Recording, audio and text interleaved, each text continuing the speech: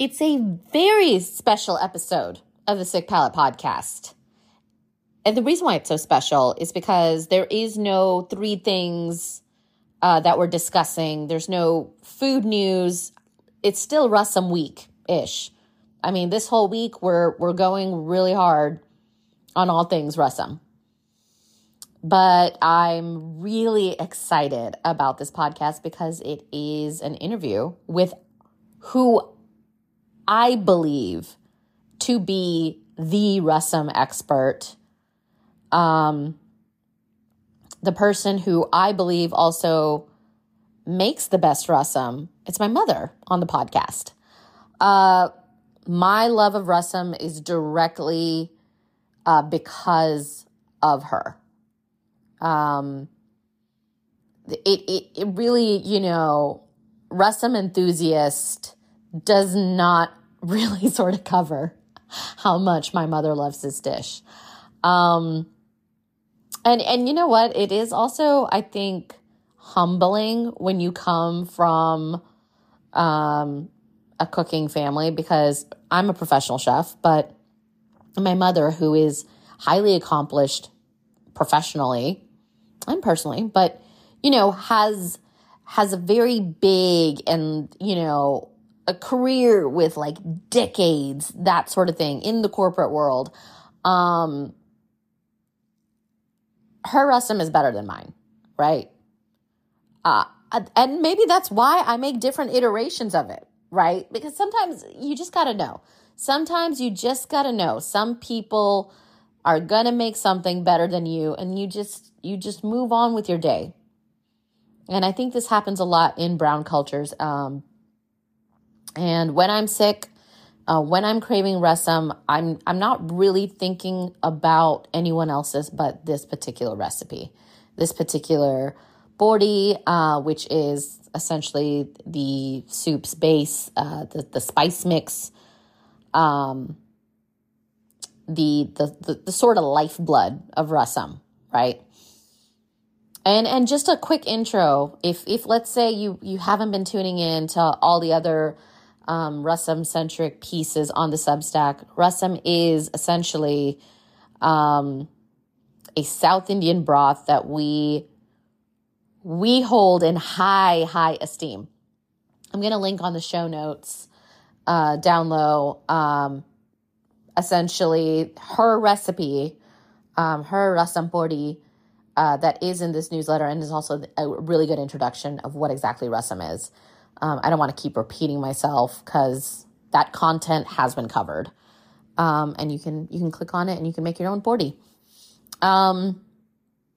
It was such a fun interview to do because I didn't even understand maybe her origin story with this dish. And just asking a couple questions, you learn so much about your own family, right? Like I knew her bori recipe came from my grandmother, her mother. But to sort of hear that this dish is just getting sort of passed down generationally. She remembers her grandmother making this same recipe. And I can only imagine that kept getting passed down, right? It's really cool to like sort of see the simplicity of this particular bori. The thing that I'm sort of trying to still figure out how to make, as well as my mother, how many generations of, I don't know, was there trial and error, right? Was there somebody's grandmother's grandmother who was like, you know what, don't add anything else, just these 5 ingredients, we got it, slam dunk, who knows? But it's fun to imagine. So it was very, very cool to hear how much, not only does this dish mean so much to her, why this dish means so much to her, how it really makes her feel connected to the people I know that she holds in such high esteem in her family, her chittis, her mother, and sort of keeps some memories alive for her.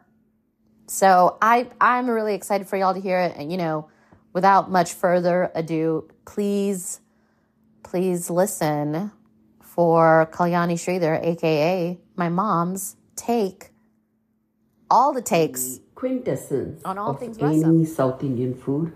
I love it because I've always had it from childhood. Rasam, as the name stands for, means the essence to eating. And it is so versatile. You can pair it with anything you want to, whether it is proteins or things like rice. I always grew up eating rice and rasam.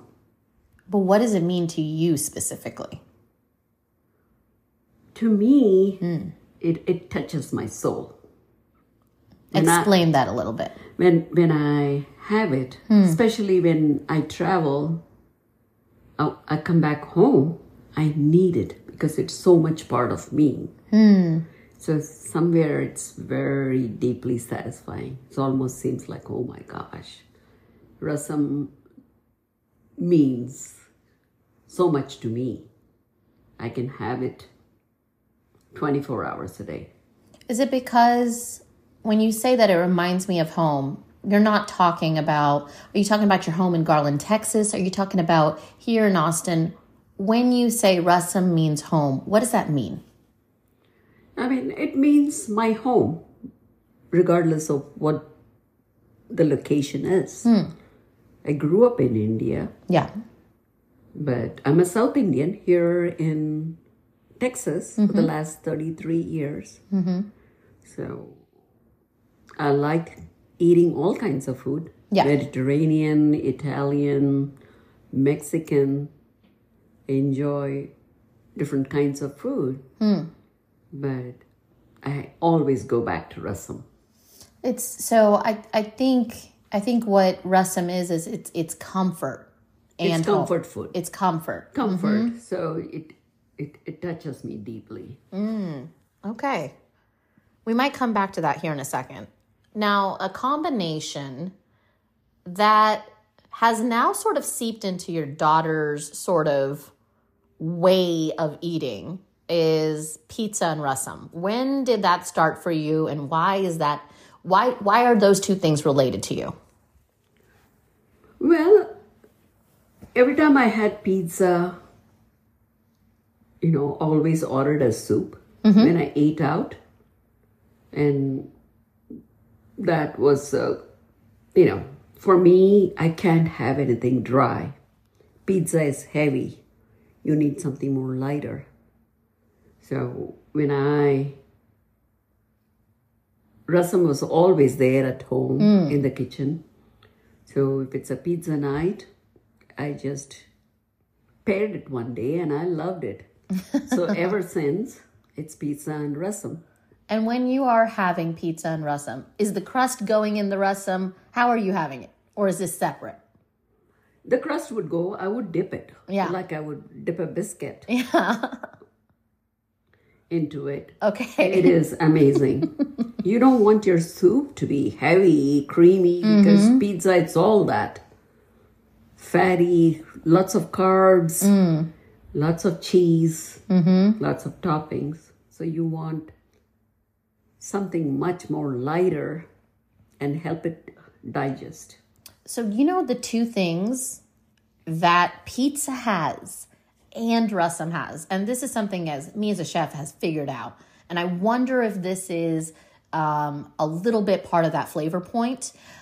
Both pizza and rasam have something called umami. Are you familiar with the term umami? Yeah, I understand what umami is. Yeah, so it's this other, savory other. Right. That occurs when you have tomatoes, especially tomatoes that are charred and cooked.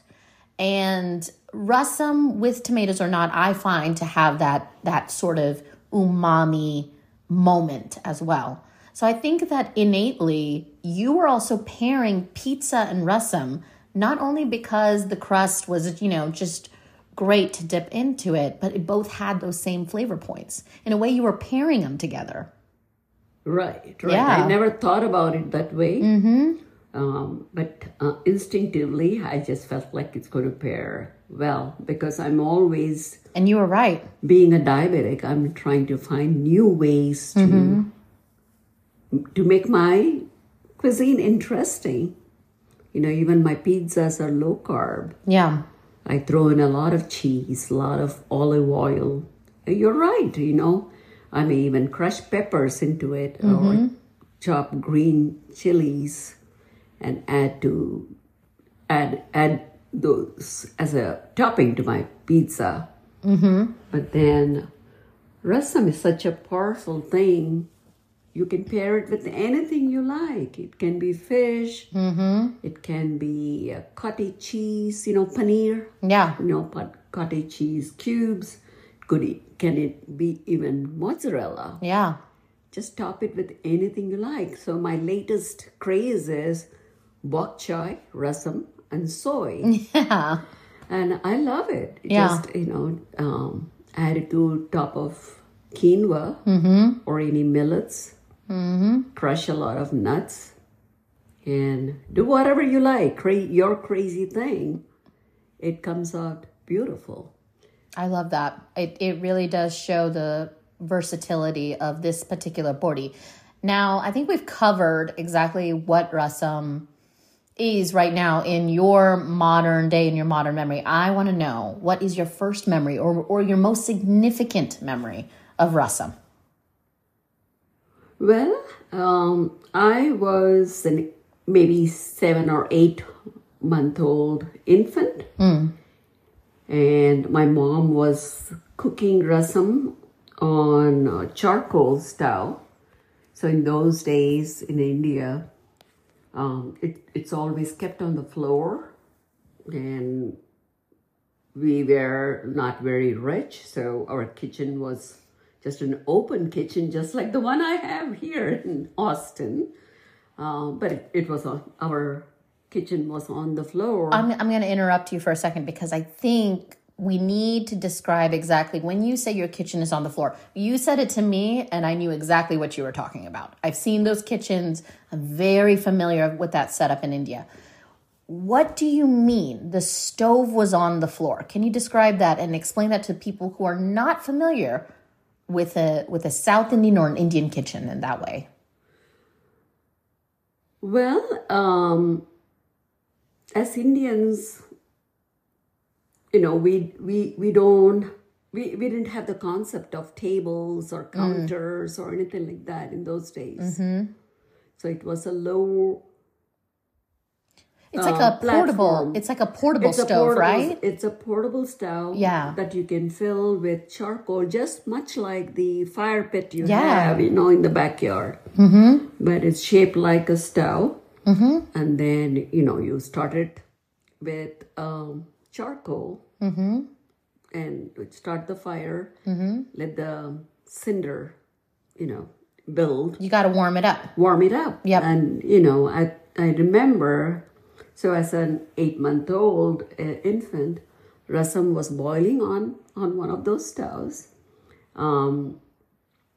Probably the flavor was so, I was, you know, even as a baby, I just crawled towards it. My mom had stepped away for a second and I crawled so fast and I dipped my hand into the hot boiling rasam. Of course, my hand got, you know, burned. And, you know, but fortunately my mom, you know, caught me in the act and, you know, took me to safety and treated my hand. But then thinking back, I never thought about it that way. I just thought, okay, it was one, you know, naughty moment as a baby, but didn't think it could have been the rasam that attracted me even as a baby so much. You've loved it so much that that was your first kind of food memory solidified. Right. Wow. And I also think, imagine having I wouldn't know because you won't remember things as an 8-month-old. Yeah, of course. So this was a story that was told to you. Told to me by my mom. Yeah. But when you're asking this question, it suddenly, you know, it brought up that memory from nowhere because I had never thought about it. So that's an interesting thing, that I actually did that. So I must have been very connected and loved that flavor in some way. I think so. And then the thing I really want to know, because I feel like your rasam podi is the podi that I trust. I want you to make it, even though I know all the ingredients. I technically know how to make it. It's been featured on the Substack. Anyone can go and make it. I would much rather you make the podi and I just sort of reap those benefits. Where does your recipe of rasam podi come from? Rasam podi, I always loved the rasam made by my mom and my aunts. And they all knew that I loved it. So whenever I visited them, they would tell me, have a bowl of rasam and rice and go. Don't leave without it. So I've always watched my mom make very carefully clean the ingredients. Cilantro seeds, then split chickpeas, and then pigeon peas, and pepper, cumin, and red chilies. So these were in the olden days. India is a tropical country. You have a lot of heat. Summer is long. Temperatures are very high, so you can take advantage of the sun. So these were all sun dried. They were sun dried for 2 days, and once they are crisp, and you can actually flavor. You can smell the flavors. When you bring in the trays of after they've been dried outside. Yes, it's almost like toasting it. Yeah. So nowadays I toast it right. for the sake of convenience. But I would rather do it. Maybe Austin summers are great for that. Make a batch of rasam podi outside. Of rasam with sun dried. Tomatoes were never used. Mostly the tartness comes from tamarind. Yeah. Tamarind juice. So you extract that and you add in the salt and the rasam powder and flavor it with other things. Rasam goes great with pineapple. Nowadays I make it with strawberries and tomatoes, different types of tomatoes. So I cook it even with radish, pink radish. It just grows. I mean, the more I'm using it, I just feel like it is so versatile. Today we had, I still have that bok choy rasam sitting. So I have a whole pot, and tomorrow it could be paired with something else. Yeah. The idea, I just have to look around for things, and instinctively I think, okay, this is going to go with rasam. You are locally pairing it at all times. Yes. What also strikes me about your particular podi recipe is the simplicity of it. Yes. I have seen so many different, if you look on the internet and you look up rasam podi, it is kind of unbelievable because my friends who have tasted your podi are like, oh my gosh, what is in hers? What is it? And the fact that you only have 5 ingredients to yours is really interesting because I feel like it's so much more flavorful. I see ones that have hing in it already, that have jaggery, that have all kinds of, sort of extraneous stuff. Yours relies on those 5 ingredients, but the measurements are important. Roasting it is important. Right. The care is important.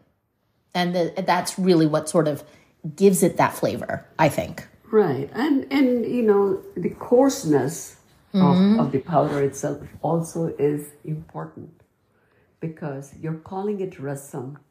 It is the essence of those flavors. Right. If you grind the mix too much to a powder, to a fine powder, it's the essence is not coming out. You're actually mixing everything, and it changes the layers of flavors that come out of it. So you just have to grind it a little coarse. And the way you cook it is also, you have to be very delicate about it. It's very easy. Yeah. But you got to know the nuance. You have to, you add in your tomatoes or strawberries, salt, turmeric, all those things. But then rasam powder is the last thing you add. For the last 2-3 minutes when the liquid is boiling, that's when you add it. And when you can smell it in the air, you switch off the gas. And to bring out the flavors, you do a garnish with ghee and cumin. More cumin, crush more peppers if you like. And then add curry leaves. That's all there is to it. Yeah. I love it. Well, thank you so much, Mom, for this interview. You did great. It was perfect. Oh, thank you. All right, y'all. We'll talk to y'all later.